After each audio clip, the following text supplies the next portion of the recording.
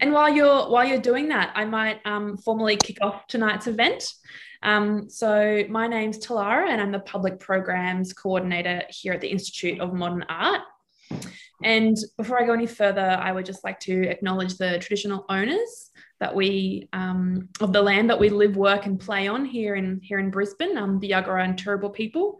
And I'd like to pay my respects to their elders, past, present, and future, and the really invaluable role that First Nations people play in the arts. So thank you, and thank you to all of you as well for joining us today. We're joined by Anthony Lowenstein and also Kadim Ali for this lecture, and I guess a background on Afghanistan as we're coming up to the 20th anniversary. So this lecture is programmed beside Kadim Ali's show here at the IMA. It's on show until the 5th of June. Many of you from all over the world, I can see in the chat box. Yeah. So I'm really glad that we're able to provide this program for you to kind of get a little taste of the program here at the IMA in Brisbane. There's probably not much else I would like to add, apart from introducing Anthony before he kicks off. So Anthony is a journalist who's written for the New York Times, The Guardian, the BCC, the Washington Post, The Nation, Huffington Post, Haaretz, and many more. His latest book is Pills, Powder and Smoke, Inside the Bloody War on Drugs. He's the author of Disaster Capitalism, Making a Killing Out of Catastrophe, the co-writer and co-producer of the associated documentary Disaster Capitalism, and the co-director of an Al Jazeera English film on the opioid drug tramadol. His other best-selling books include My Israel Question, The Blogging Revolution, and Prophets of Doom. He's currently working on a major journalistic and art project around the 20th anniversary of the Afghan War. He's visited Afghanistan twice in the last decade to report on the war. So thank you, Anthony, for joining us, and I will hand over to you. Thank you so much, everybody, for joining us tonight. I'm really rapt to be here. Thank you so much for the invitation. I'm very happy that I've been invited to do this, and I'll briefly explain what I'm going to do in a minute. But just for those who were interested, at the end of that lovely introduction, it was mentioned I'm working on a project on the 20th anniversary of the Afghan War, which many people in this space will know is in October this year. And that project involves Kadim, amongst other Afghan artists. And I'm happy to talk a bit about that more later, but it's something that will be both journalistic and artistic, and will be both late this year and early next year. Currently in Australia, but I have visions for it to go further. So that's a work in progress. I wanted to tonight not give a history lesson. Everyone on this call knows the history of Afghanistan probably much better than me. I want to give a bit of context, and I'm mostly going to talk about the situation of the last 20 years, especially since 9/11, and both the political realities then and now, and how we got to the place we're at. I'm going to speak for about half an hour. I'm not going to speak for the whole hour, don't worry. There'll be a chance for you to ask questions to myself or to Kadim, and this conversation, I understand, will be placed online after this, so you'll be able to watch it and share it with other people if you're interested. I wanted to start with 9/11, which of course is also a 20th anniversary this year in September. And when that event happened, I'm now 46. So it was obviously 20 years ago. I was in my mid-20s. I was not a professional journalist then. I was living in Melbourne, which for those who don't know is a southern city in Australia. And I think at the time, obviously it was a shock. It was a shock that it happened. It was a shock that it was able to happen in the heart of the US empire. And almost immediately, it was pretty clear, both by what the Bush administration said and also the mood, including in Australia and frankly, much of the West, is we have to invade Afghanistan. And although it wasn't a particularly popular view at the time, including on the left, I did not particularly support that war. And that I won't get into great detail about that. I guess the main reason was I feared and didn't really trust the intentions of the US. This was not because I thought Afghanistan wasn't an incredibly difficult place. I was well aware of the rule of the Taliban. I'm also well aware that many Afghans I've met since, although not all, did support the invasion of Afghanistan. And maybe we can talk about that later if it's relevant. But it seemed like there was inevitability of invading Afghanistan. As you're well aware, it happened on the 7th of October, 2001, which is now nearly 20 years ago.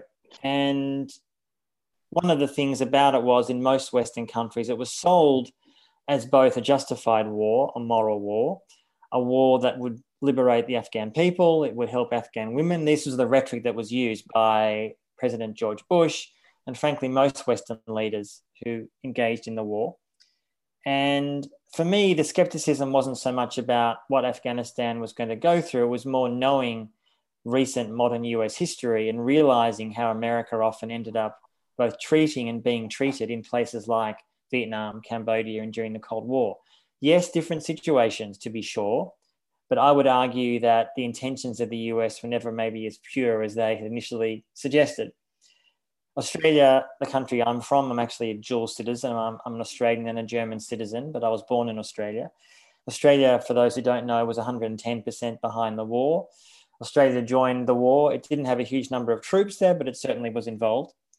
And as people on this call probably are well aware, I would say, from my understanding, certainly in Australia, many Afghans I've spoken to since, and Afghans in the diaspora, many or most supported the war. As I said, there were some who didn't for a range of reasons, but most did.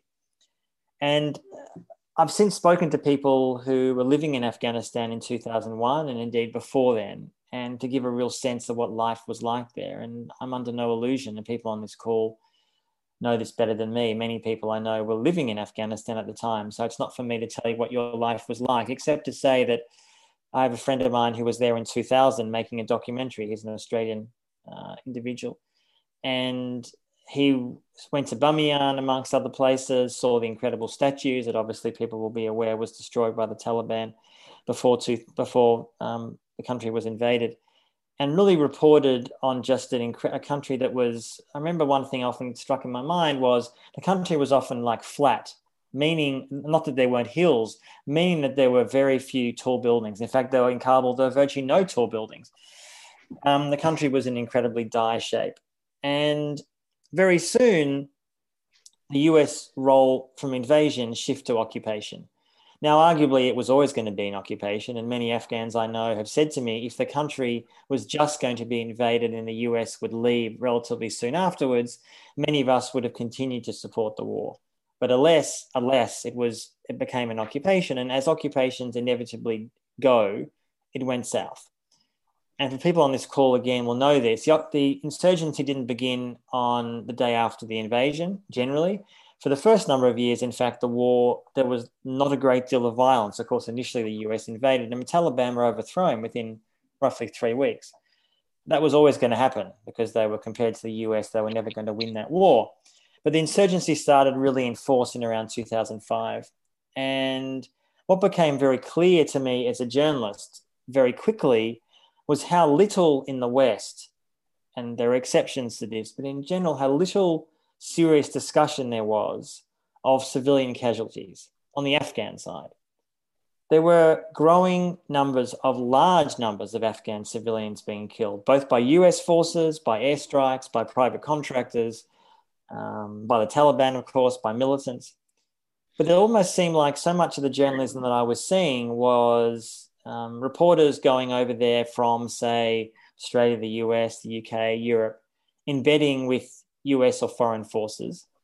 And the kind of reporting you get from that is necessarily insular. You are with troops. The troops are protecting you. You feel almost reliant on them for your life, and therefore your perspective is incredibly narrow. And although there were some exceptions, I recall one journalist who actually embedded with the Taliban, would you believe, not because he supported the Taliban, because he wanted to get the other side. And as a journalist, I've never embedded with the Taliban. I'll get to my trips to Afghanistan shortly. But that to me is a valid thing to do. What does the other side, so to speak, think? What do they feel? What is their attitude? How do they regard and respond to the war? And one thing that I've often looked into in relation to this conflict, I was in Afghanistan in 2012 and 2015. And one area I was investigating particularly was the country's untapped mineral wealth. For those who don't know, when the Soviets invaded in 1979, they discovered relatively quickly there was an unbelievably huge amount of minerals under the ground, minerals such as copper, gold, etc. And as you know, well aware, the Soviets got kicked out about 10 years later and never could really develop that. Fast forward to the US invasion in 2001, fast forward a few years after that, and both the Bush administration, Obama administration, and indeed the Trump administration have been pushing, and indeed I might add the Biden administration, and we'll get to that a bit later, have been pushing this idea that Western corporations have the right and duty to essentially tap Afghan resources.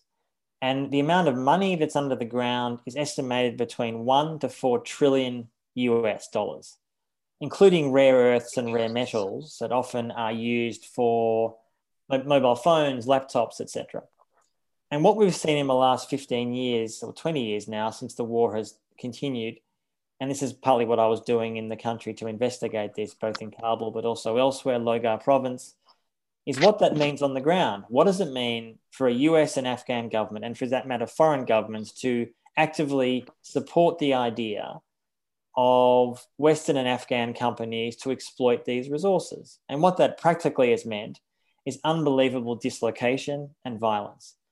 There was a study that came out, in fact, just a few weeks ago by the Afghan Ministry of Mines, which is a deeply corrupt body. But putting that fact aside, they were saying that 75%, roughly, of Afghan mines that are currently operating are controlled by militants or non-government forces.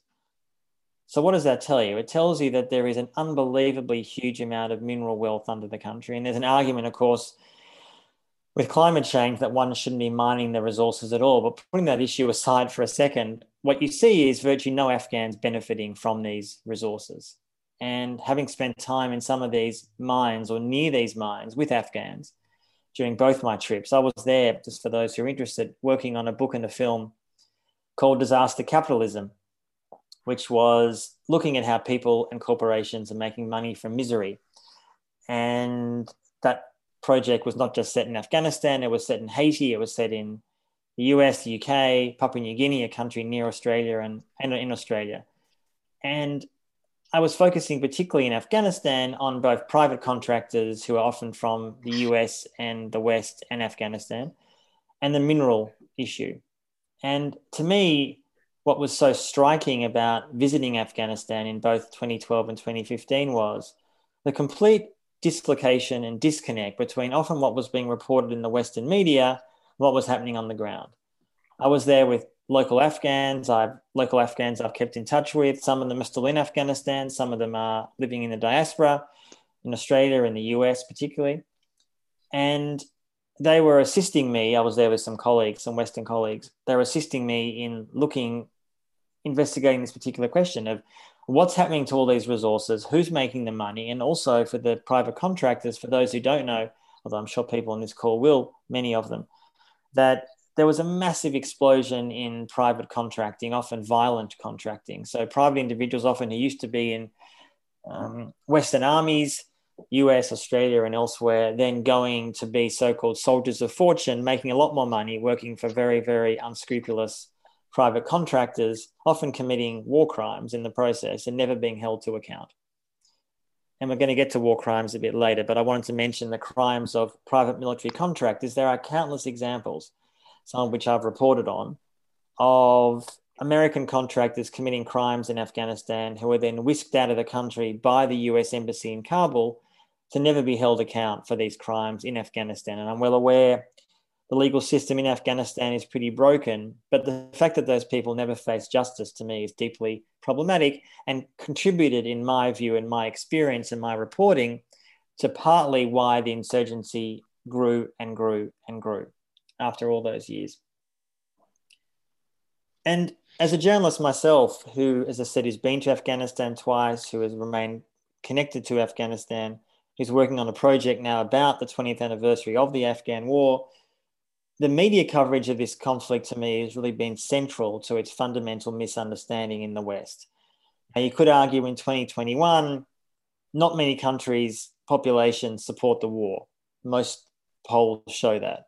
I'm talking about Western countries now, because the war has become a disaster. But over the many years, certainly early on, and even when the insurgency was raging, so many journalists still took a very, very pro-military, pro-Afghan government, pro-Afghan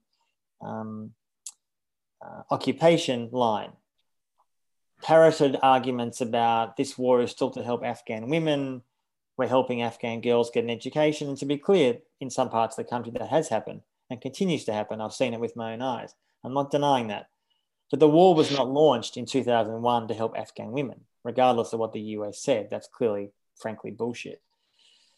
And one of course, the profound impacts of the war, which has definitely had an impact on the consciousness of much of the world, are Afghan refugees, some of whom I'm sure are on this conversation tonight, including Karim.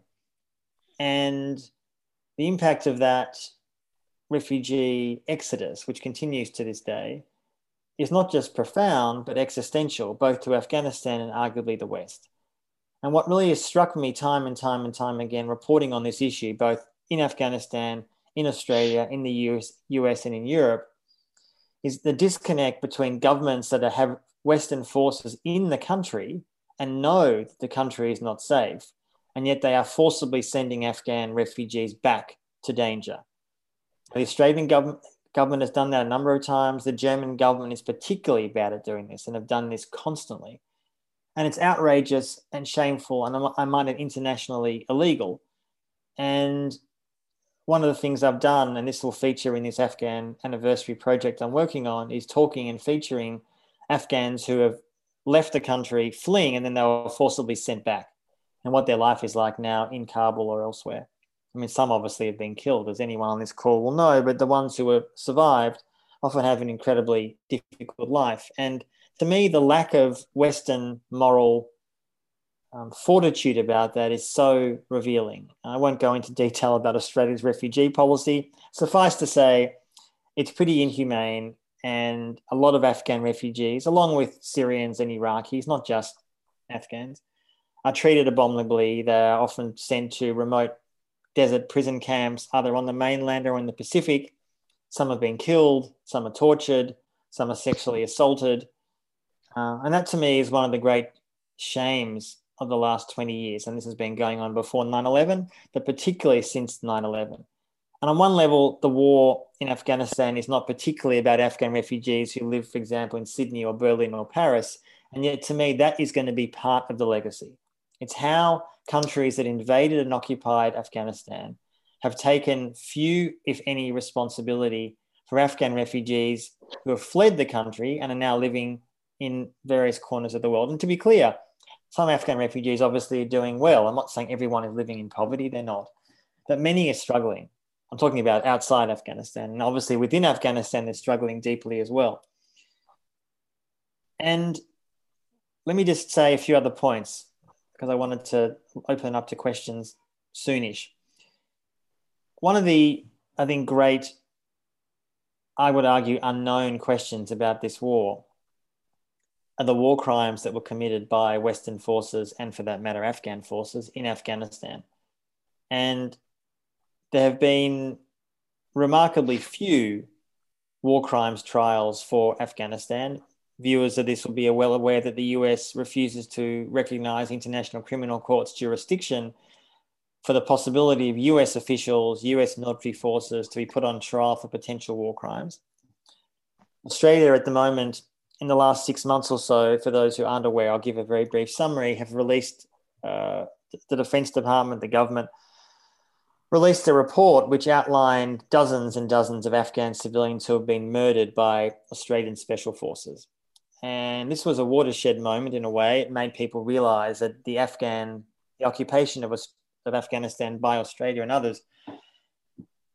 And for those who don't know, the Australian forces mostly left in 2014, although there's some people who are going to be leaving soon before the deadline that Biden has set in September.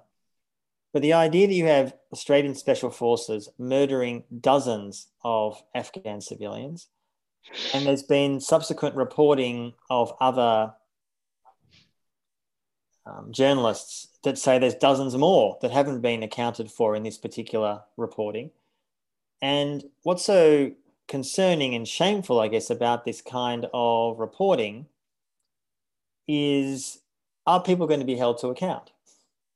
Is an Afghan villager whose father was murdered in front of him, an Afghan child who had his or her parents killed. Will they get justice? Will they get compensation? Will they get some kind of appropriate way to say I'm sorry? Whatever that looks like. And it seems to me, having reported about this in Australia, and Australia is only one small part of this whole puzzle, that I fear that won't happen. Just this week, the Australian government announced they're closing our embassy in Kabul. They have said that makes it incredibly difficult to actually access the ground there to gather information for these war crimes trials, if they ever happened. The senior person in charge of these war crimes investigations apparently resigned months ago. And there's an expression that I would use, which is the fix is in. And for those who don't know what that means, it essentially says that the government had no choice but to release this report that detailed huge war crimes. But it's very unclear to me, and I'm frankly pretty skeptical that there's ever going to be serious war crimes trials. And the reason this matters, the reason why this is so important to how we assess the legacy of the Afghan war is, how do we as Westerners, and I'm talking about we collectively, how do we as people living in the West, how do we take responsibility for what's happened? Not everything that's happened in Afghanistan since 2001 is the fault of American troops. I'm not saying that for a second. There is profound culpability by Afghan forces, Afghan Taliban, Pakistani Taliban, ISIS.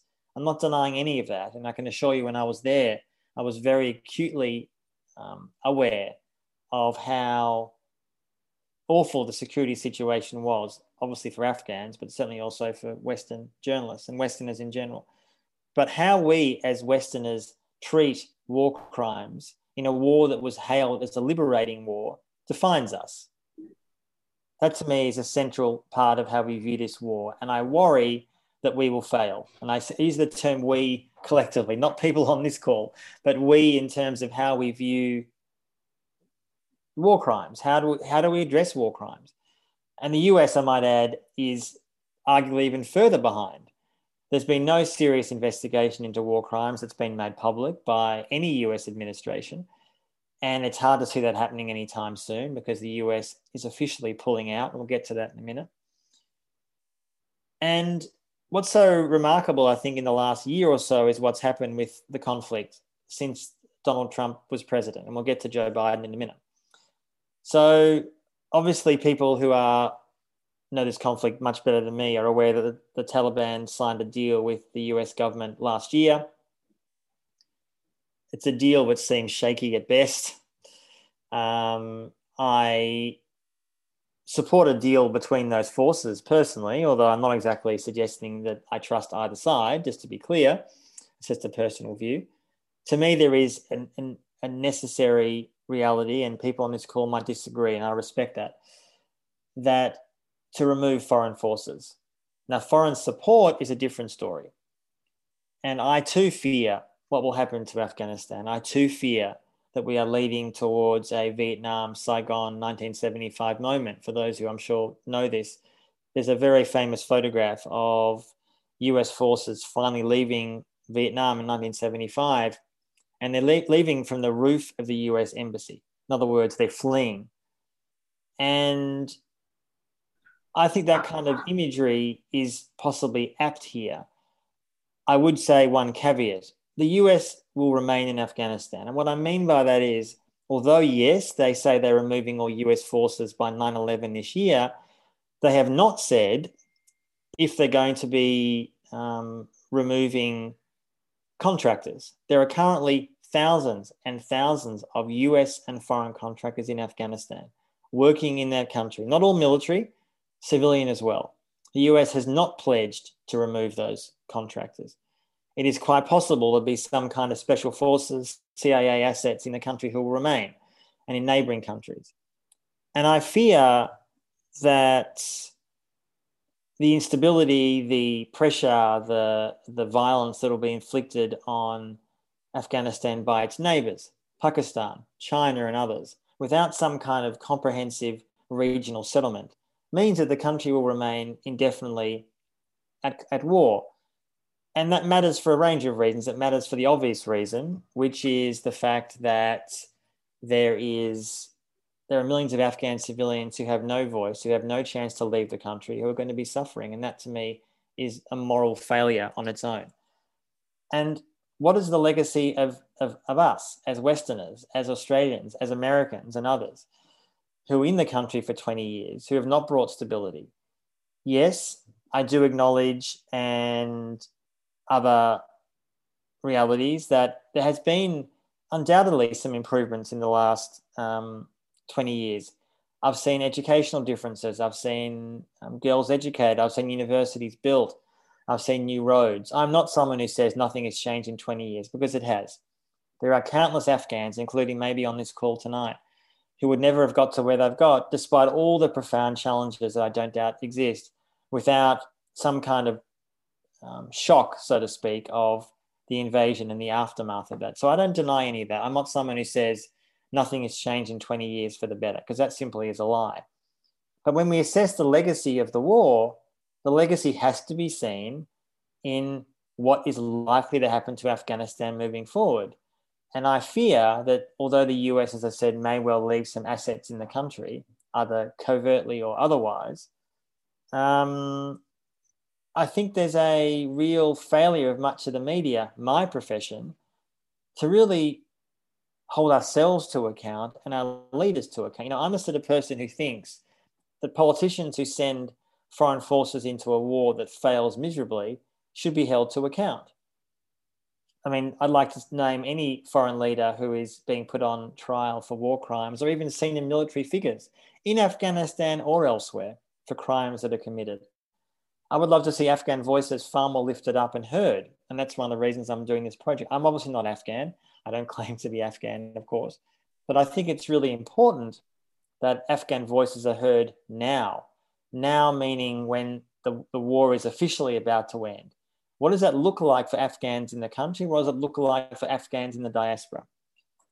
And I guess I would leave it at that for now. Happy to answer questions or go into more detail, but I just wanted to, that's my general assessment of the war. And I could say I'm very happy afterwards or whatever to send links to people to see the film I did there and other stories I've written for the press to give, I guess, people a taste of the kind of work I did there and the work that I've continued to do. So thank you.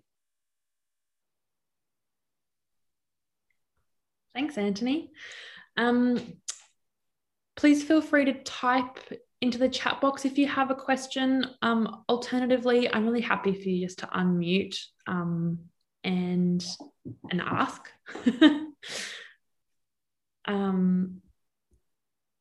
Jump in at any time. Please don't be shy. I will leave a short little pause just to allow time for people. Shy, maybe. Yeah, that's okay. I have a question. Shoot. Okay. Yes. Did someone else just talk? Can I ask a question? Yeah, Ali here. Hi.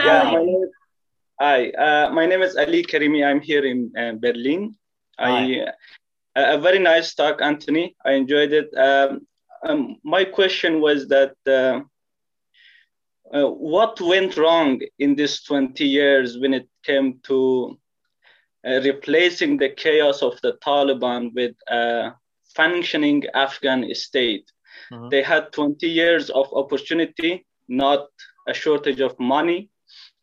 But I was curious that what is your impression of how the Western powers failed in building a functioning state in Afghanistan to replace them when they are gone, a state that could deliver basic services and protect people's lives? Thank you. Thank you for your question. And that's a big question. That's the thing people write books about and make films about. But I have a few answers, which I'll briefly outline. I think initially the so-called mission was clearer. Namely, we overthrow the Taliban. We're trying to get Al-Qaeda. We're trying to get bin Laden, which of course they didn't really do particularly effectively, but putting that issue aside. And very soon, and this is my comment, it's not particularly my opinion, this is what US military figures started saying privately, which was leaked over the years, not least by WikiLeaks and others. People kind of forgot what they were doing there. When I say, I don't mean literally they forgot, as in the mission became completely disorganized. You had US forces would regularly rotate out of the country every 6 to 12 months. So you'd have a group of, say, American soldiers, for argument's sake, in a particular area or province, and they would maybe build a relationship with local villagers or others, but then those people disappear and the new round of troops come in. This is happening over and over and over again. That's one issue. Secondly, there was just the massive, overwhelming use of violence by both US forces and obviously some militants as well, where countless civilians were being killed. There was a point, I think it was either last year or the year before, according to the UN, where more Afghans were being killed by foreign forces than local forces, or for that matter, the Taliban or militants. Now, what message does that send to Afghans when so many of them are being killed, interrogated, whatever it may be? I think there's also a sense, my more cynical reading is, the US never had an interest in building a democratic state.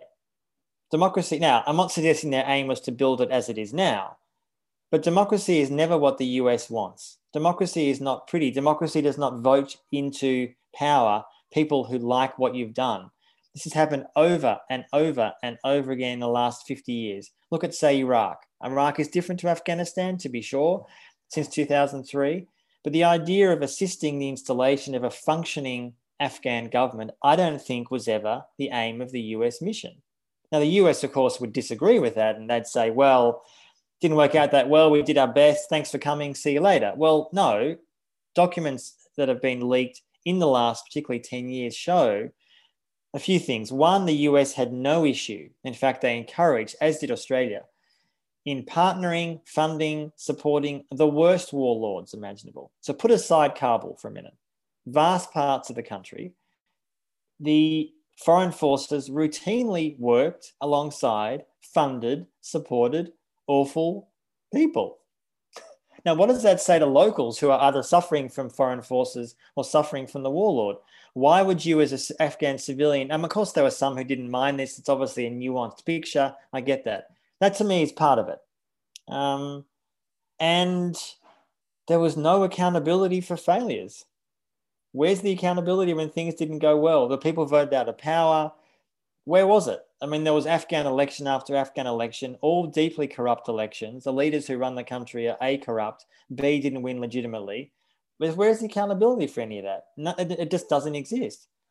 So now, 20 years on, the US is mostly leaving and the West is mostly leaving with a non-functioning state that, yes, supports and helps some Afghans, but far from enough. And that to me is a recipe for either ongoing armed conflict or what I think is more likely is not, if not necessarily a Taliban takeover, certainly inevitably a Taliban controlling more and more of the country. Whether they can take over Kabul is something endlessly discussed. I don't know. But they certainly control much more territory now than at any time since 2001, as people will be aware. What does that say to you about the ability for the Afghan government and military to function? That to me is deeply, deeply worrying. And again, where's the accountability for that? Where are the people who did this being held to account? I don't mean necessarily in even a court of law. How about politically? How about in the media? I mean, just finally on this point, one thing that eternally frustrates me is journalists and commentators in the press, I'm talking about in the West now, who supported the war, encouraged the war for years and years and years. There's been no accountability for them. I'm not suggesting you put them in jail. I'm suggesting that that their careers have benefited from being wrong. In other words, what is the career punishment for people who get everything wrong? The Afghan war, the Iraq war, the war on terror, extraordinary rendition, nothing.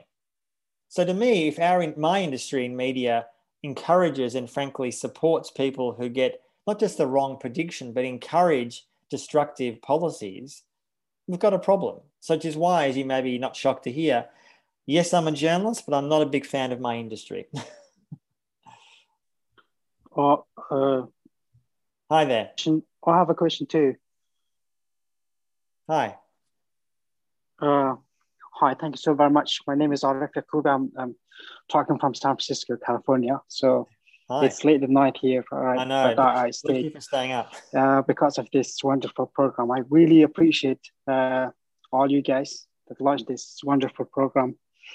Your talk was very informative. Thank you so much. I have a question, but first, I would like to tell you a story.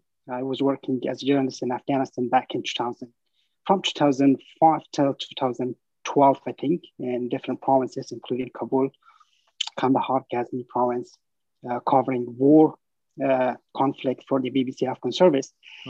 But since 2012, I live in San Francisco, work as a journalist.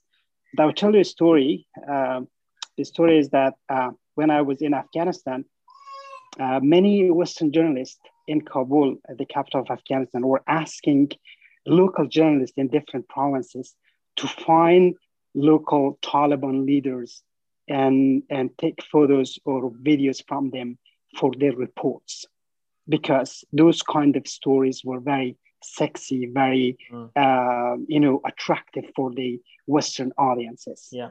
So what's the point? The point is that many Western journalists, I'm not going to generalize, but I have realized many Western journalists already had a framework for their reports, Agreed. for their packages that they were working, but they were asking for examples, asking for somebody just to fill their framework that already they created in their minds, and that was quite dangerous. Later on, I realized that kind of coverage of Afghanistan helped the Taliban to emerge, because I don't know, many Western journalists forgot that they have a moral responsibility to they didn't pay attention, maybe unconsciously, or the way they work, or the way the Western audiences are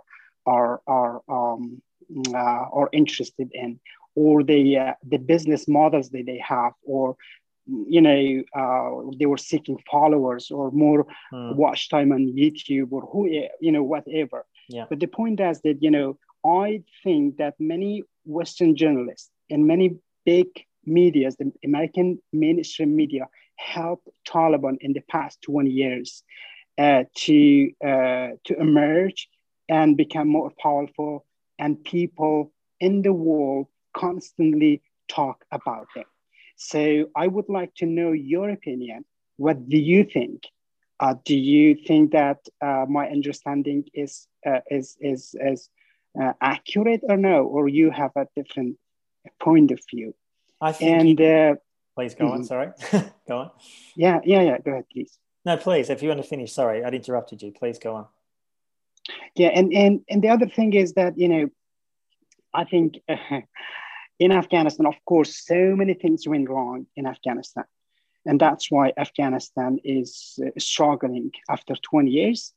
But so many things went right, and we had so many things have changed. The education, the media that we have, for instance, right now in Afghanistan.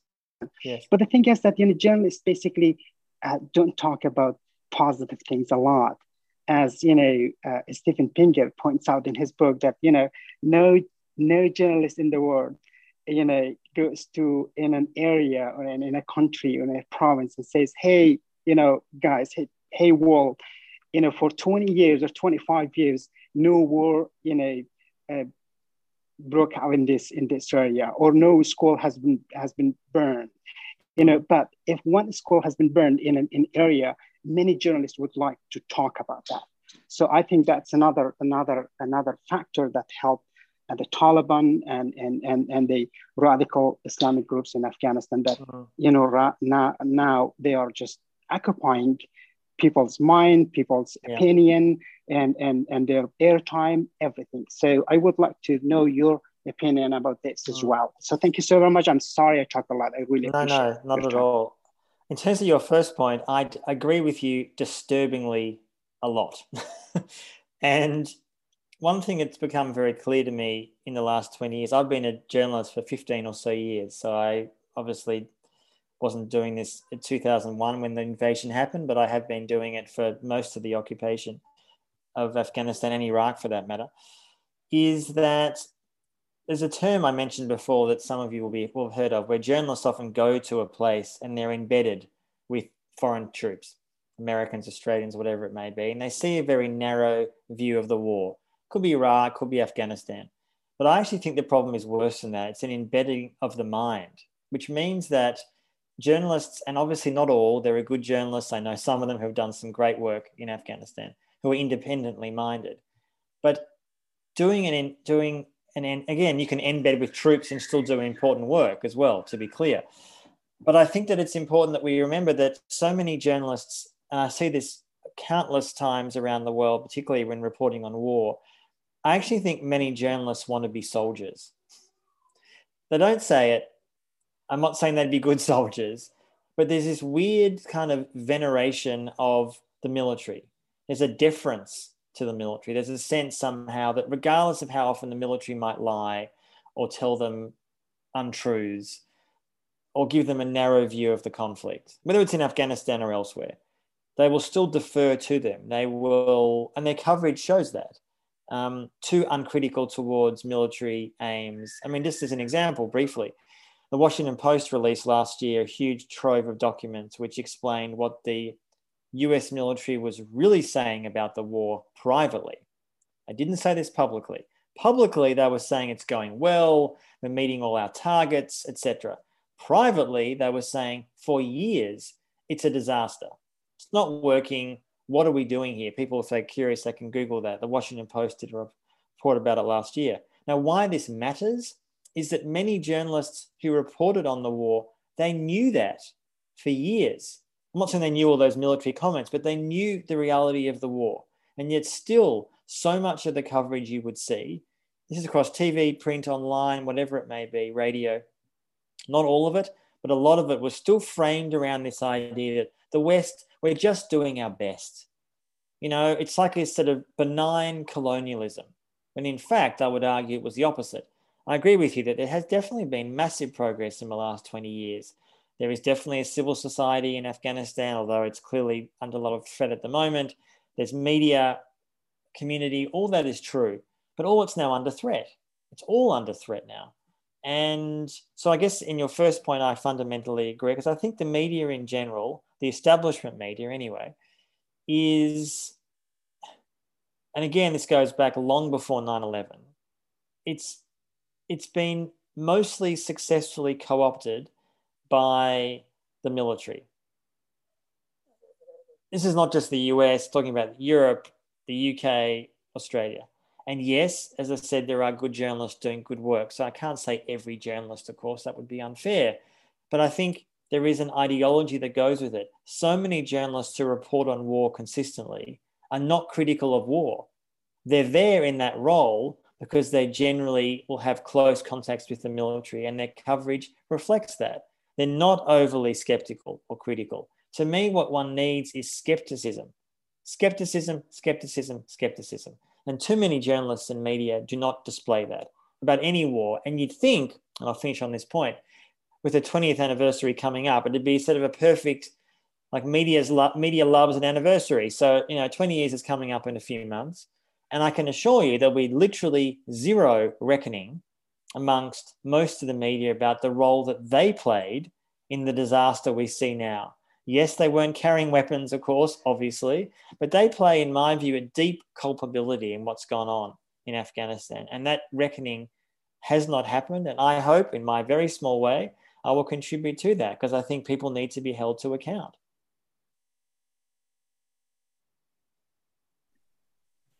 There's a question here from Fatima. Sorry to interrupt. Yeah, sorry. I've just posted a question. Would anyone, one, be able to translate this question? Great question. But before we do, we just had a question from Fatima, which I would like to ask first. She posted first.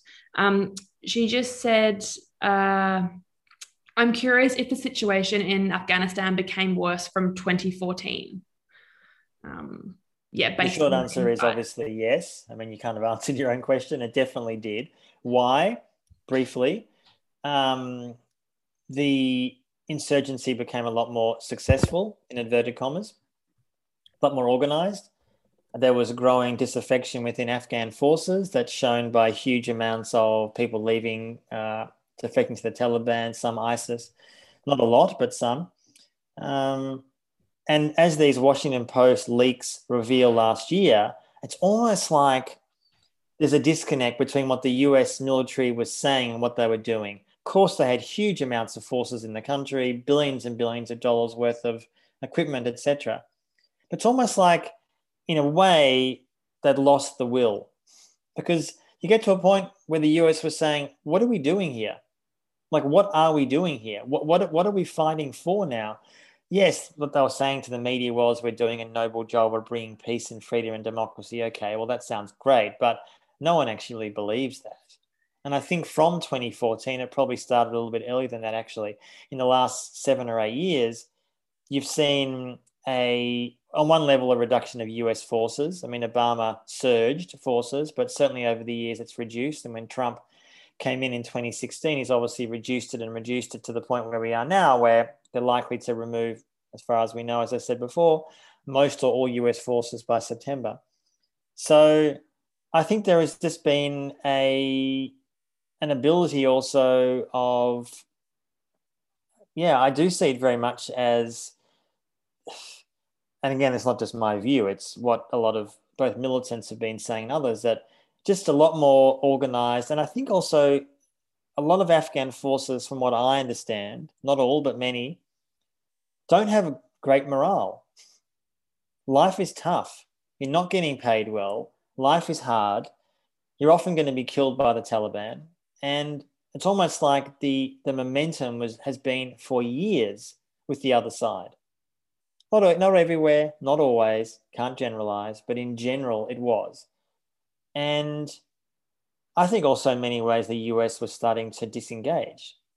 Again, they weren't saying that publicly, but that's the reality. They were disengaging. And when Trump came in, it almost seemed an inevitability. I think he wanted to pull out all forces. It didn't obviously happen.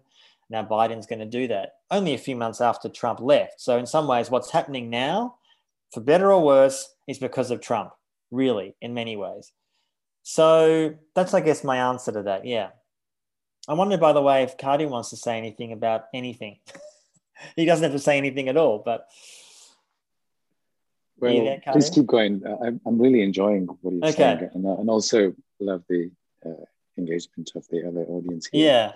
Sure. My talk would be totally different at the end, but I'm really enjoying what you're saying. Sure, pleasure. Salem has a question. Before we go to Salem, was anybody able to translate that question? I can give a rough translation if that's possible. Rough is fine. That is the question is from Ali Hazara in Paris, and he has a very good question. He says that we never hear about the American civil society's reaction to the ongoing Afghan war. We hear in history books and in the past about how American people, the civil society organizations, reacted and came on the streets against America's war in Vietnam. There was a big culture of anti-war protest back then. But now we don't know what is the perception of general American public and their civil society towards the Afghan war. And that's a very good question, that why we don't see Americans on the street protesting the war in Afghanistan.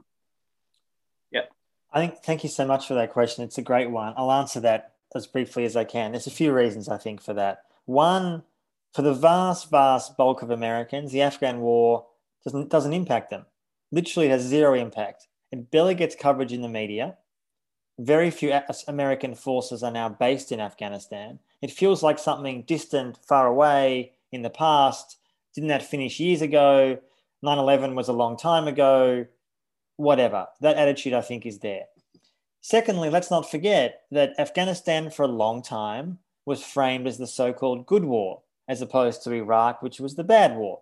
When Obama was running in 2008, he explicitly said that. I was against the Iraq war, but the Afghan war, that was a good war. We're going to support that war. And in fact, his so-called support was putting, I would say disastrously, far more American forces in the country, which worsened the insurgency, not reduced violence. In fact, it worsened violence. I think thirdly, there is, frankly, a great deal of racism about this issue, as there is towards Iraq, as there is towards people of Muslim faith who are not living in Western countries. there is, obviously, I'm not saying all Americans are racist, not at all. I'm saying that there's a great deal of racism post 9/11, although it existed long before, towards people of color, people who are brown and black and foreign and Muslim or Christian or whatever they may be, who are not Western. And you see that because that's reflected in how so many Western countries treat Afghan and Iraqi and Syrian refugees. What is that except racism? It's not said to be racism by the government, but it's racism. And we all know that if, for example, there were lots of, I don't know, British refugees flooding into, say, France or Germany, they'd be treated very, very differently than Afghans are treated, or Iraqis or Syrians or whoever it may be. And there is an anti-war movement in the US. It's there. It's relatively small. There was always a much stronger anti-war movement in relation to Iraq than Afghanistan, sadly. And there are, for example, a number of former American soldiers who have spoken out about what they saw during the war, what they did during the war.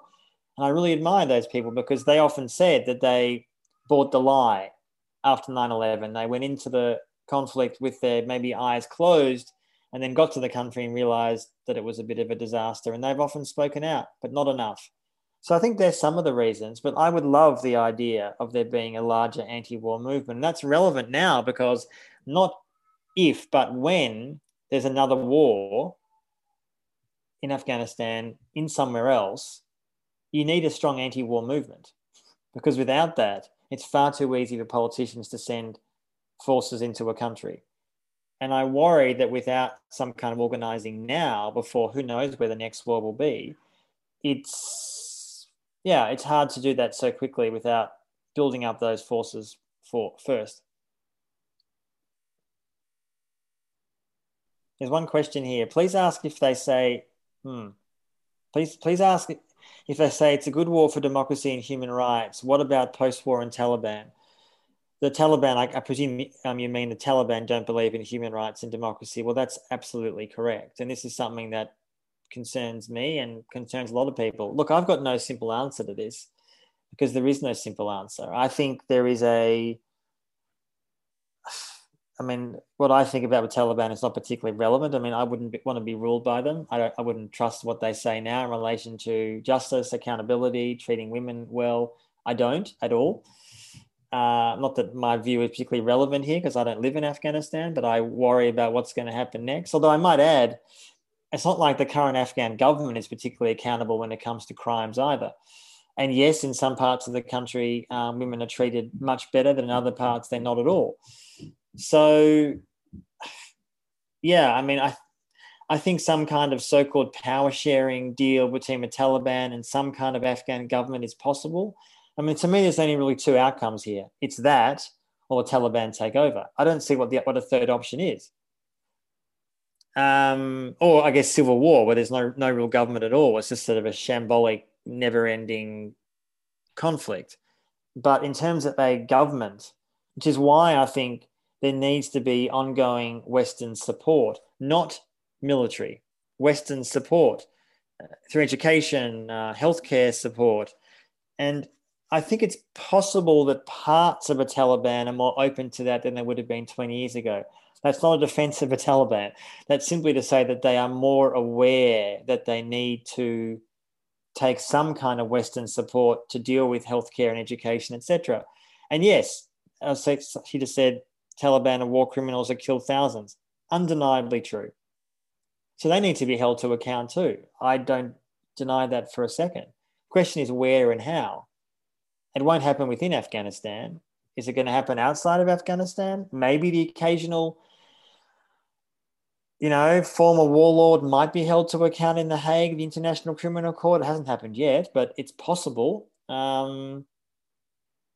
Think about the war in Syria. It's been going on for 11 years, and only now there's a handful of Syrian officials who are being held to account in Germany, a handful, which I welcome. And the death toll in Syria probably is anywhere between 300,000 to 600,000 civilians killed. In terms of Afghanistan, I didn't actually say this before because no one really knows the civilian death toll. My understanding is it's anywhere between 100,000 to 200,000. No one knows, actually, because the UN, didn't start counting in 2001 and stopped counting a few years ago. So no one actually really knows. It's very high. It's not as high maybe as Iraq, which is probably anywhere between 1 to 2 million, but it's incredibly high. And I mean, yeah, we are burdened by a lack of justice in so many conflicts, and it pains me deeply. Thanks, Anthony. Salim, would you like to ask your question? Sorry, thank you for your patience. It's a great discussion. Okay. Yeah. Hi, Anthony. Hi. From Afghanistan, currently living in Perth, Australia. I am sorry that I missed your speech because I was stuck in the traffic, didn't get home early. The question that I want to ask you is that, as an expert, today when I opened my Facebook, I found out about the closure of Australian embassy. As a refugee, I have family in Kabul and that deeply worries me. The message that it sends to the general public. So I'm sorry to interrupt you. I actually can't hear. It started breaking up a little bit here and there. I can't really hear your question. Sorry. That's a shame. Can you hear me now? Maybe speak straight. I think it's maybe a connection, but maybe just speaking to the microphone. Yeah, that would be wherever the microphone is. That would be great. Thanks. Yeah. I don't know. It's maybe the connection. Can you hear me now? Yeah, try that. Yeah, I think it's a bit better. Yeah. I don't know how much of my question was. Did you hear anything? Just start again. Again. So today, when I was when I checked my Facebook, I found out about the closure of the Australian embassy in Kabul. Yes. So as a refugee that I am living here without my family, all of my family lives in Afghanistan, but in Kabul and Ghazni.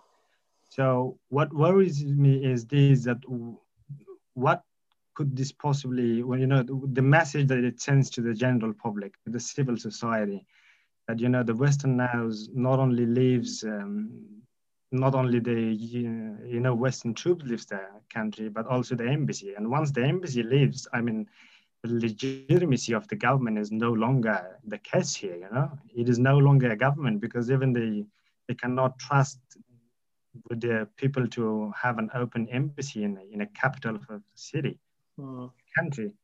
So what do you think is going to happen in Afghanistan? Like, it is worrying. Like, is it really West is going to, leave everybody and close up, pack their bags and go?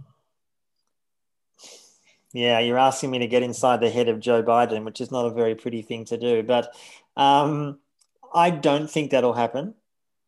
I mean, as in every single Westerner disappears from Afghanistan on 9/11 this year. I don't think that'll happen. I think what Australia is likely to do is to have a presence inside the US embassy at some point. The US embassy will almost certainly remain.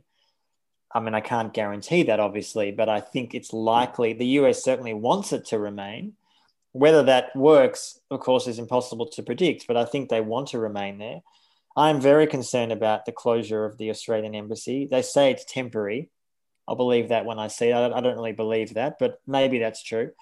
I mean, the fear is, of course, as you'd know better than me, that for the idea that Afghans in Afghanistan would need to go to, say, Pakistan to have an interview for example, a visa is just absurd. I mean, that's just not going to happen, is it? And you know that better than me.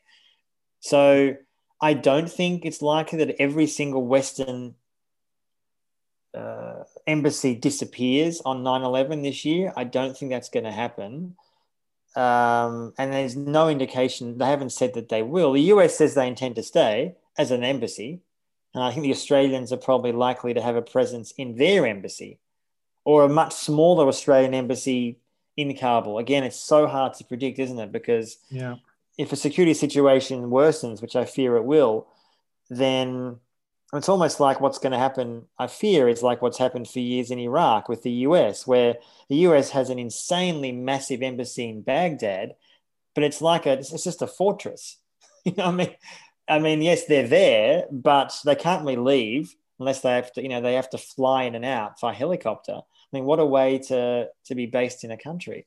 So I don't know. I think Australia will come back in some small way, but I'm worried about, for the reasons you say, for families like yours. and the ability for the Australian government to investigate war crimes committed by us, by Australians, which the government already has said, yes, that makes it a bit more difficult. Yeah, no kidding. I mean, how's that going to work? True. So yeah, it's worrying. I wish I wish I could say something that makes you feel better about that, but I don't think Westerners are disappearing entirely in 3-4 months. I don't think that's going to happen. Thanks, Anthony. Pleasure. Hi, Anthony. Can I have a question? Please. Yeah, I'm Asad from Sweden. Thank you for a very good presentation for today.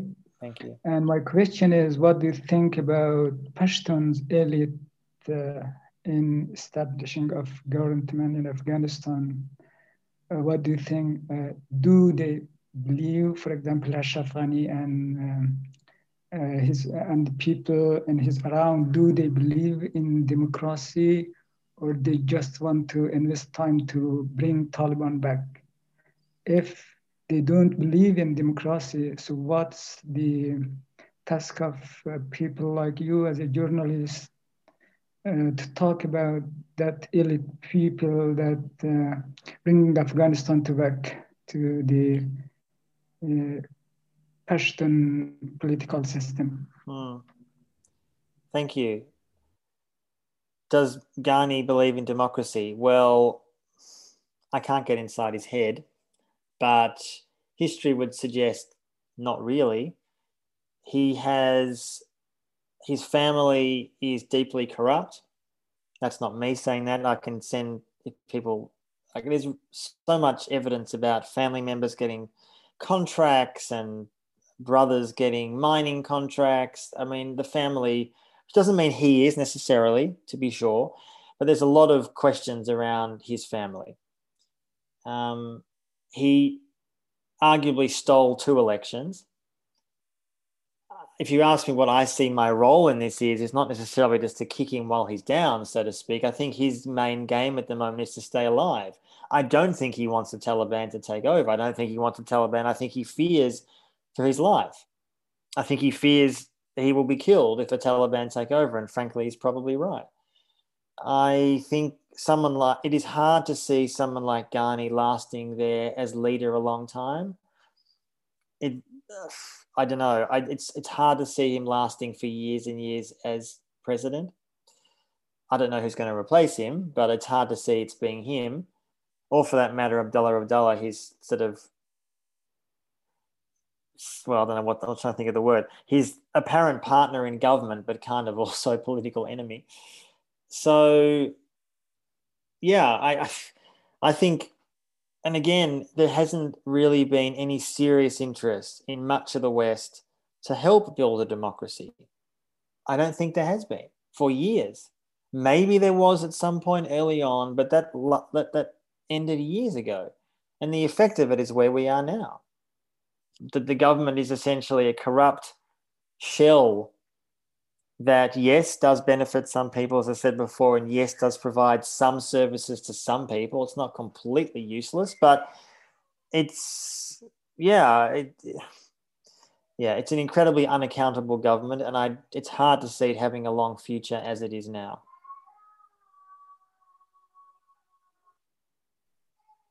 Thanks, Anthony. Can I, sorry. No, you're okay. I'm just aware of the time. I'm really happy to take one more question if you are, Anthony. Sure. Is that okay? Okay. Yes. This is just one question, sorry. I was thinking that, wondering that if this 20 years of international involvement in Afghanistan was a joint military exercise or military hardware testing, or testing the mental strength or capacity of the army on the actual war ground rather than in a virtual war. It looks like that. There's no intention of development or improvement in the infrastructure in Afghanistan, because they, like you said, the government, the present government or the president, they are not elected by the people of Afghanistan. They're elected by someone else. I don't know who, But if you could, Washington. if you could put a little bit of insight on that, was that look like a military exercise? Thank you, Kadim, for that question. I don't think the Afghan war was solely about that, nor was the Iraq war. I think that certainly what has happened, though, in the last 20 years has been the US hugely developing, testing a great deal of weapons. And there's an argument to be made, I think a very convincing one, that this war has arguably continued for so long, partly, not solely, partly because huge numbers of defense contractors and defense corporations wanted it to. In other words, for them, ending the war is bad for business. It's always bad for business. And when Trump won in 2016, the share prices of defense companies went through the roof. That's not accidental. There's a reason for that. And as similarly to Iraq and Afghanistan, a range of technologies from drones to missiles to a range of other technologies that are tested and then sold around the world, both to other countries and also to other Americans. It's exactly what Israel does in Palestine. I've done a lot of work over the years in Palestine. I'm Jewish, although I'm deeply critical of Israeli behavior and Israeli actions. And a lot of what Israel does is very similar to what the US does in its own wars, which is develop, build, and test weapons, often on people of color, Palestinians, Afghans, Iraqis, and others. And then they can sell those to others saying, and they use this term, so-called battle tested, because that's what it is. If people find that hard to believe, I'm actually writing a book about this at the moment, but also people can Google it. There's lots of stuff written about it, that increasingly I think war to some extent is a testing ground. Not, I think, as I said, that Americans, for example, launched the war in Afghanistan solely to test a new drone. I think Americans post 9/11 launched the war for one reason, revenge, to say, don't screw with us. You want to screw with us? We're going to screw with you. And Iraq was exactly the same rationale. This is how empires think. You screw with us, we're going to screw you back harder. That's the logic of empire. And it's not unique to the US. And they thought Afghanistan was going to be an easy war. They thought Iraq was going to be an easy war. So, yes, I agree with you to the extent that I think partly these wars are about testing, developing, and honing weapons. But also, I think, a way of thinking that every empire needs endless war. That's what fuels empires. And the US is an empire.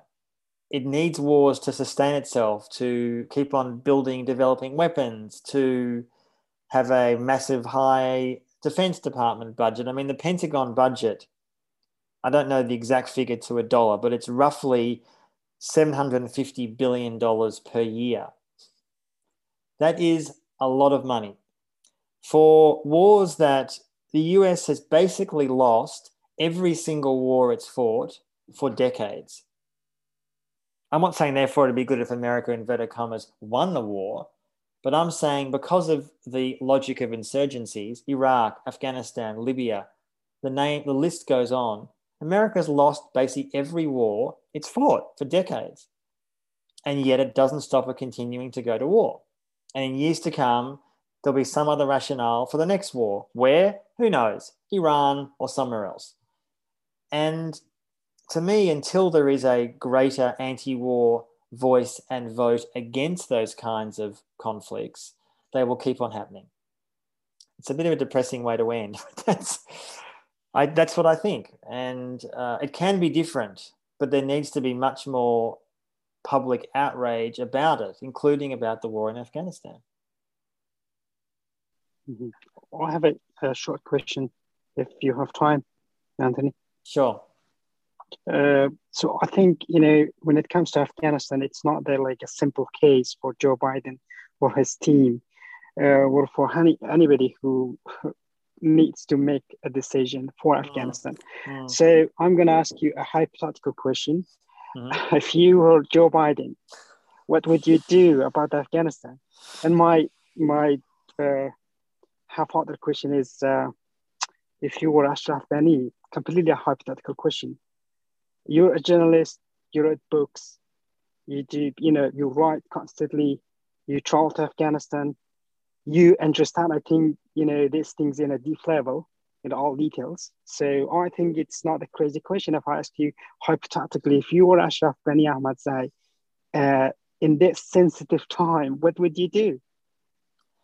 In his case, I'd run.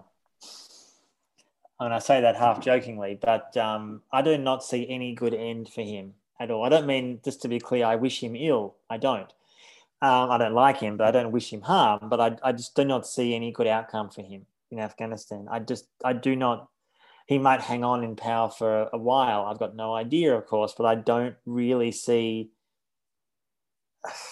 He doesn't represent the people. He does not speak for people. He is an isolated leader, and virtually all Afghans, so even those who used to support him, will say that.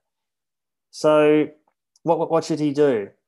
Leave the stage gracefully, which he won't do. But it's hard to see him being having a very positive future in Afghanistan.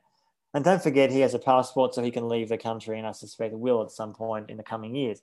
As for Biden, what would I do if I was him? It is no doubt an incredibly difficult decision. I don't for a second suggest it's easy. I do think a reduction or removal of US forces is important, but I do think alongside that, there needs to be a massive injection, far bigger than there is, of some kind of humanitarian aid, and it needs to be far better spelled out. What does it mean for the US to leave? Both on the ground in Afghanistan, healthcare, education, women's rights, media freedom, civil society freedom. That's part of it. And secondly, as I said before, where is the accountability for the crimes that are being committed by Afghan forces, Taliban, and for that matter, US and foreign forces? These have to happen at the same time. Now, that all sounds probably very unlikely, and it probably won't happen. But I think a responsible leader would address that. And the legacy of the war is that they're without accountability, these kinds of wars keep on happening because people do not see any punishment for those who have misbehaved, who have caused pain, who have caused harm. So that's what I would do. If I was Joe Biden, I would never be elected president if I had the views that I have. And I've accepted that. But there's a different way to do it. And I wish those voices were louder. So I'll keep on saying it. And there are others. I don't for a second think